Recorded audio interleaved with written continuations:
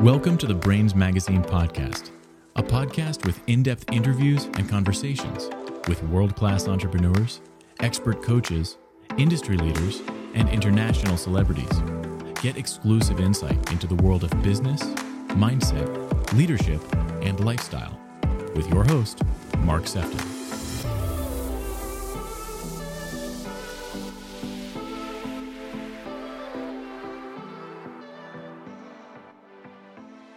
Hello. I want to welcome you to the next episode of the Brains Magazine podcast. And today I'm really excited for this one. We have Nir Eyal. Nir is the Wall Street Journal best-selling author of Hooked and Indistractable. He's also an investor, a consultant, and a public speaker. Nir, how are you? I'm doing very well. Thanks. Great to be here.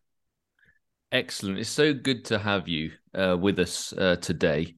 And really looking forward to kind of diving deep into a little bit about your journey and also your book in particular, Hooked, I really wanted to focus on.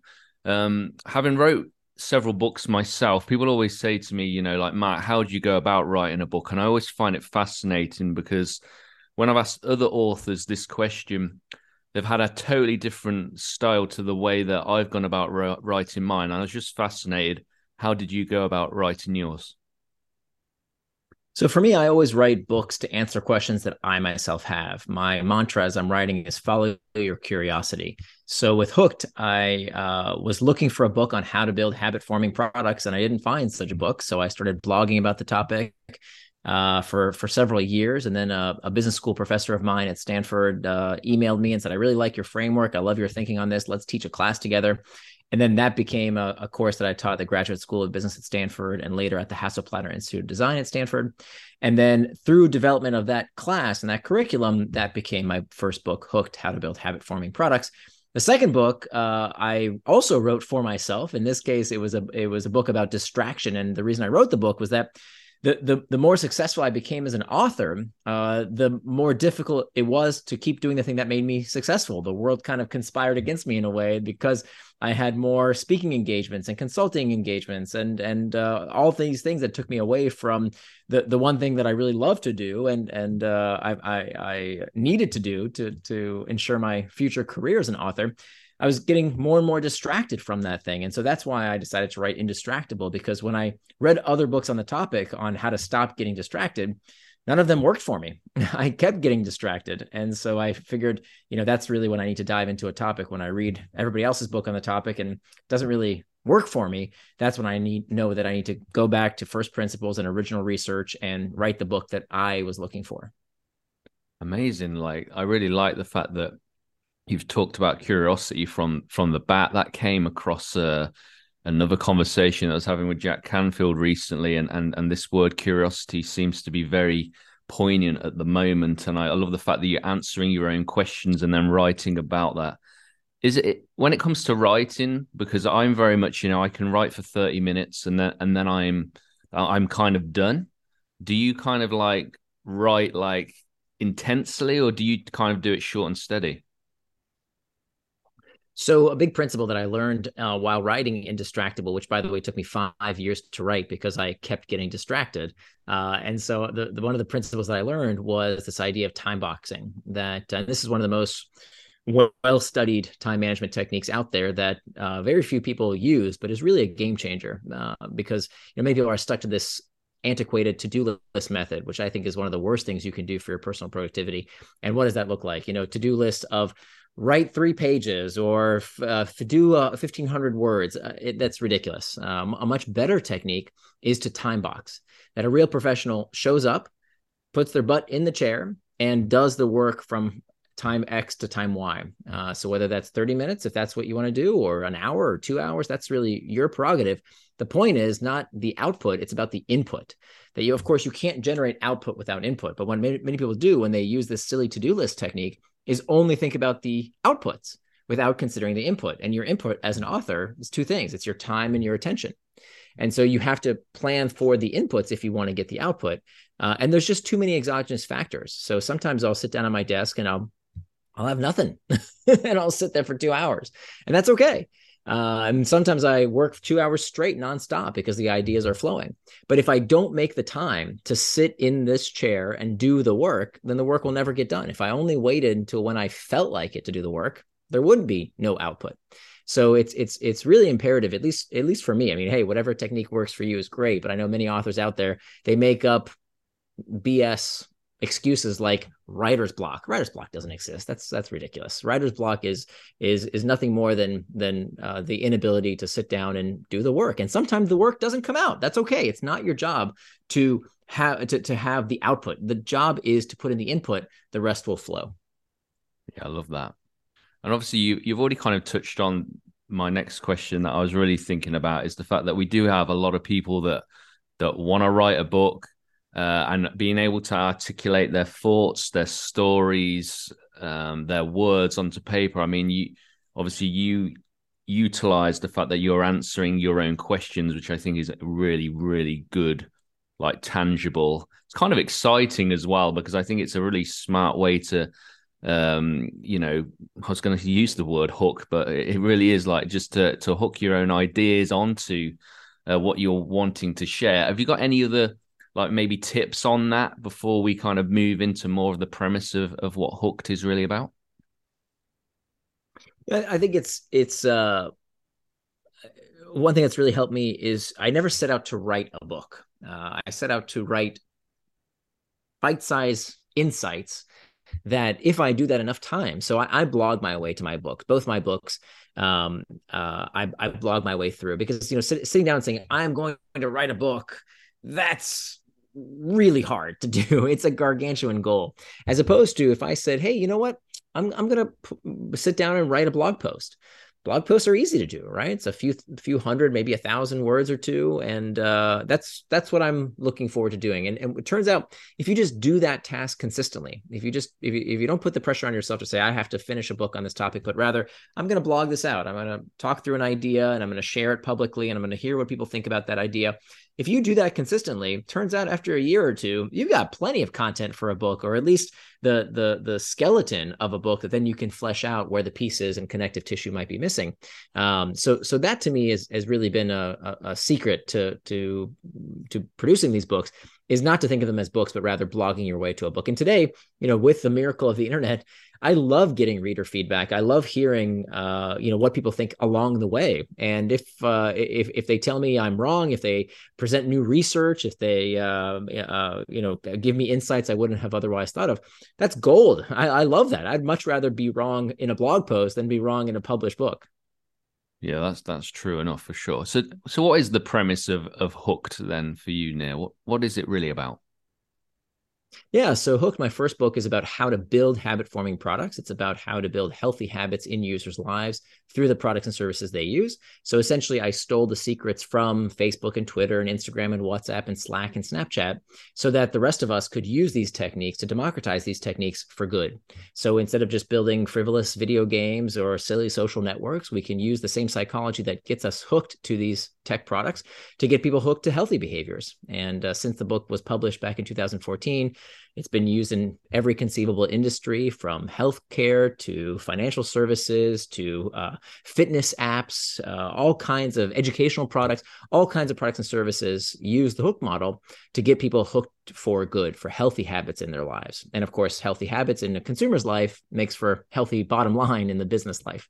And so that's Hooked. And Indistractable is the other side. So if Hooked is about how do we build good habits with the products and services we use, Indistractable is about how do we break the bad habits.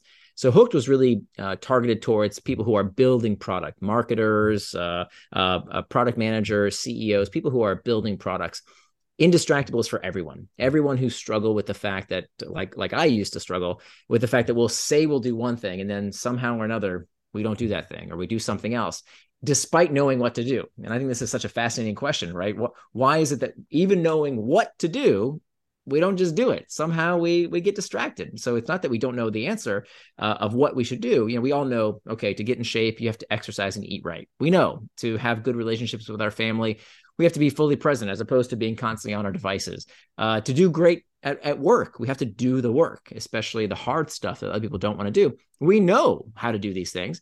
We don't know how to get out of our own way.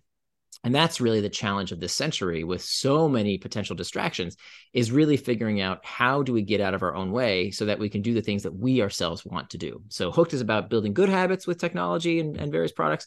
Indistractable is about how do we break the bad habits that don't serve us.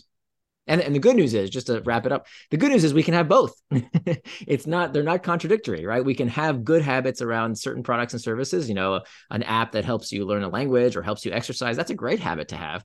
But we can also break the bad habits around, too much television, too much Facebook, too much whatever. We can break those bad habits as well if we know the deeper psychology persuading us. Mm. How do we build our own like habit forming like product or service? People that are listening, because that really stood out to me when you said that about creating our own habits. How do we actually do that in a product or service form? Yeah, so this is called the Hooked model, and it's a 4-part framework that we see repeated time and time again. Once you see it, you can't unsee it in products and services that you use. So every habit-forming product, online, offline, it doesn't matter the industry, you'll see this pattern repeated time and again. Essentially, these 4 basic steps of a trigger, an action, a reward, and finally an investment. So the trigger, we have 2 kinds of triggers, external triggers and internal triggers. External triggers are all the things in our outside environment, the pings, the dings, the rings. And then comes the action phase. So that might be opening an app, scrolling a feed, pushing a play button, any of these simple behaviors done in anticipation of a reward. Then comes the variable reward phase, where we find that there's some kind of uncertainty, some kind of mystery, what's called an intermittent reinforcement or a variable reward. That's what keeps us pecking and checking, right? It's the uncertainty principle of what we might find. Same reason we like to play a slot machine. It's that game of chance. Playing on that slot machine uses the exact same psychology as scrolling on your feed. It's all about variable rewards. And then finally, and perhaps most overlooked, is what's called the investment phase, which is where the user puts in some bit of effort for a future benefit, not for immediate reward, but for a future benefit that accrues over time. This is what I call stored value. So a habit-forming product doesn't depreciate, right? Not like things in the physical world, like your car, your clothing, your couch. These things lose value. Habit-forming products must appreciate. They get better and better the more they are used because of this principle of stored value.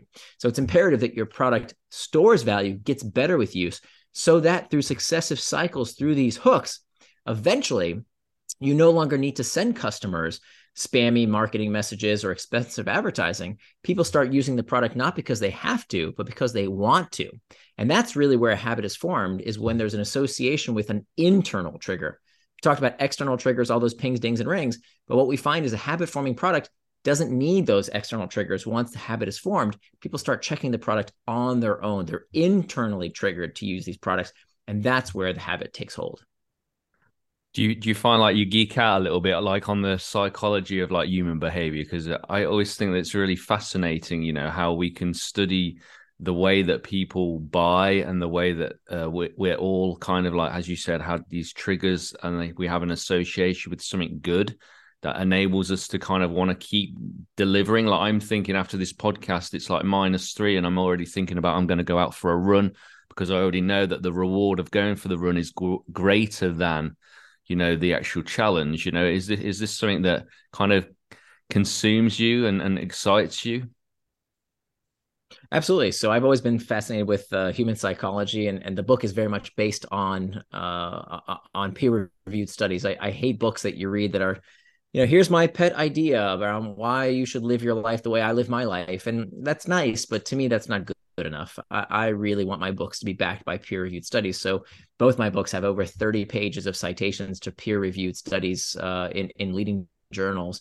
And all of this is stuff that, very few people take the time to actually read these studies. They're very, very boring. They're written to not be understood.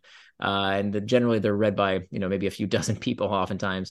But so that's really my job, is to digest this amazing research that's been, locked up in the ivory towers of academia, and bring them to everyone else, right? So that the rest of us can really get benefit from knowing these principles from consumer psychology.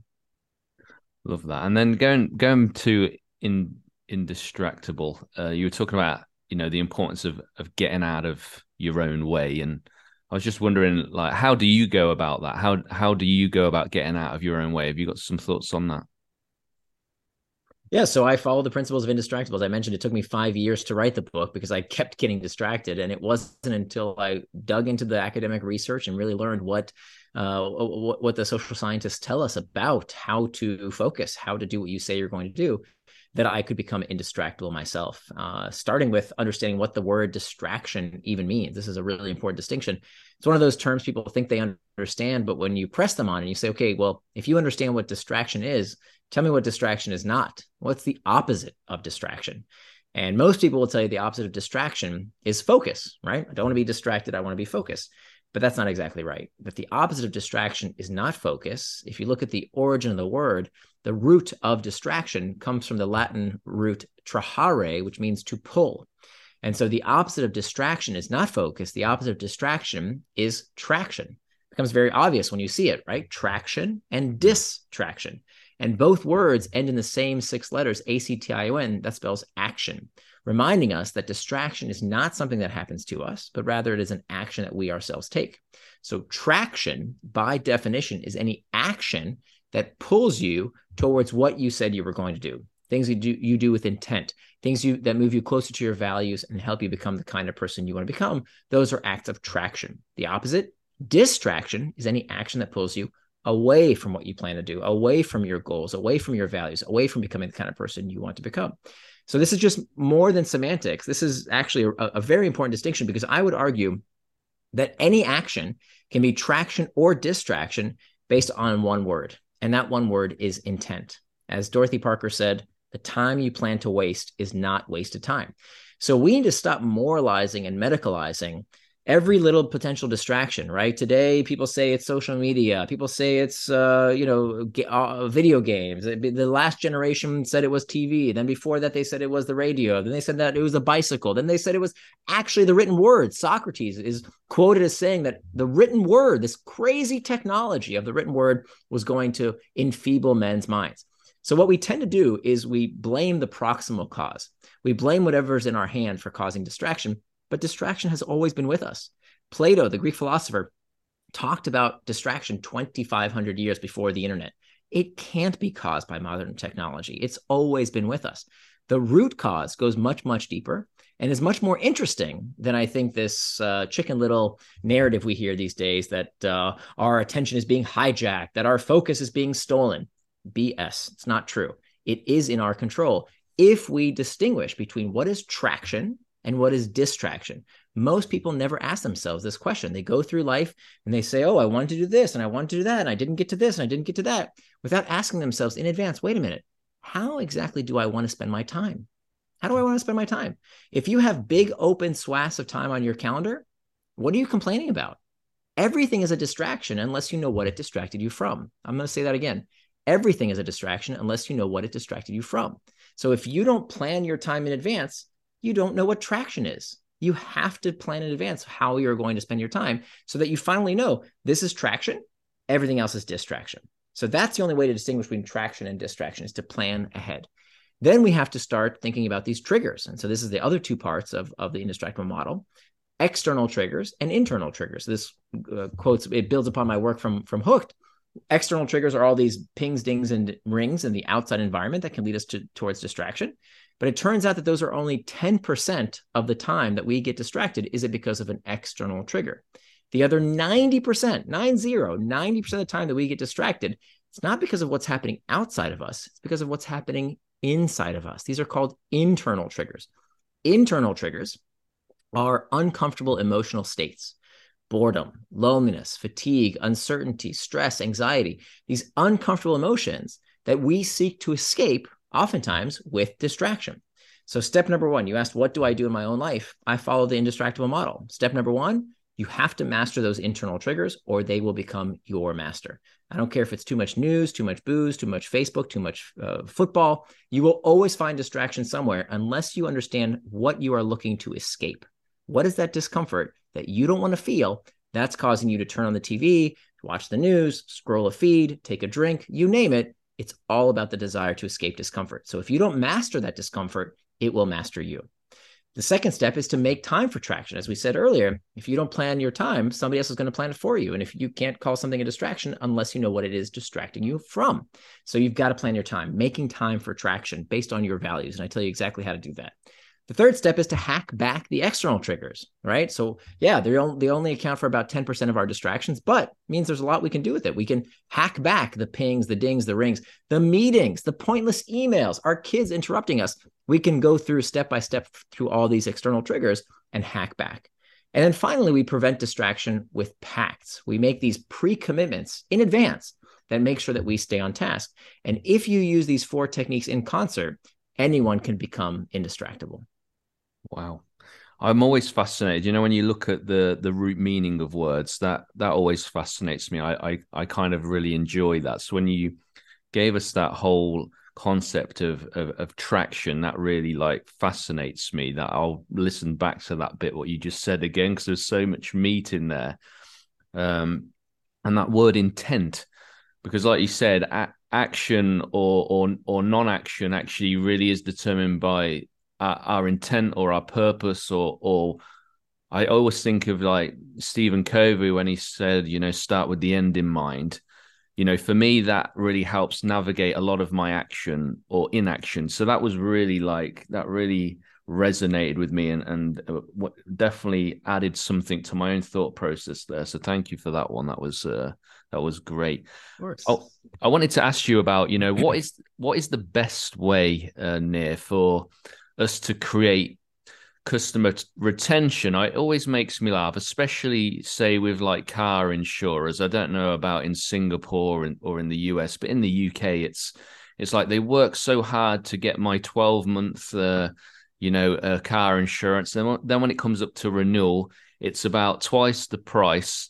And they went from being the cheapest to now being the most expensive. People work hard to get their custom, but they don't work as hard to keep a hold of it. Like, what is the best way to actually start creating some of this customer retention? Right. So that's what the hook model is all about, actually. So that's what the entire book's premise is based on, is how do you build a kind of product that people use because they want to, not because they have to.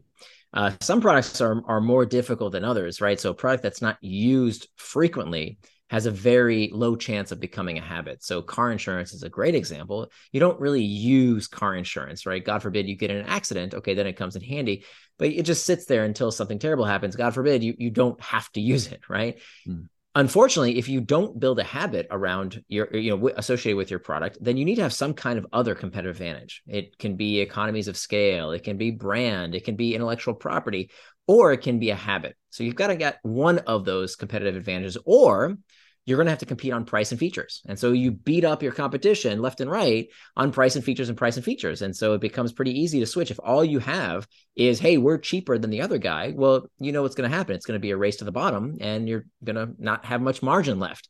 Whereas if you have a habit with your product, think about this. How many times have you searched with Google in the past week? Probably dozens of times. How many times have you searched with Bing, the number 2 search engine? Probably never. Why? Is it because Bing is inferior? Google is just so much better? No, it turns out in third-party studies, when we look at how people respond to the search results of Google side by side with Bing, and we strip out the branding so people don't know which search result is which, it's a 50-50 preference split. They literally can't tell the difference. And yet Google has 90-something% of search engine traffic, searches on the web are directed at Google. Why is that? Because when you have a customer habit, the customer doesn't even consider your competition. When was the last time you said, I wonder who has the best search engine? You didn't do that. You just Google it with little or no conscious thought. Why? Because they have a monopoly of the mind. And so when we create a habit in a customer's mind, they don't even look to the competition. They don't compare prices. They don't compare features. They just do it with little or no conscious thought, which is, of course, a huge competitive advantage for the business that can enjoy that luxury of having a customer habit. Yes, very, very true. Very true. Nir, is there anything that is burning like within you that you feel like we haven't captured that you really feel is an important like takeaway? You know, I'm considering the fact that we're coming to the end of 2022. People start to really think about the new year. Is there anything that you kind of want to share just as an ending kind of like to this conversation that we're having today? Yeah, I think, if you're interested in these two topics of how to build habit forming products or how to make sure that you control your attention and choose your life by becoming indistractable, certainly invite you to come to my website, nirandfar.com. That's spelled NIR and far.com, nirandfar.com. The books are called Hooked, How to Build Habit Forming Products, and Indistractable, How to Control Your Attention and Choose Your Life. And if you go to indistractable.com, there's a free 80-page workbook that we couldn't fit in the final edition of the book, so we decided to give it out completely complimentary, and that's at Indistractable. That's spelled IN, the word distract, ABLE, indistractable.com, and you can get that free workbook to guide you on your journey to becoming indistractable. Awesome. Well, Nir, I've really enjoyed our time together and look forward to seeing your journey unfold, and I'm definitely going to be listening back to this one myself. My pleasure. Thank you for having me. Thank you. Thank you for joining this episode with me, Mark Sefton.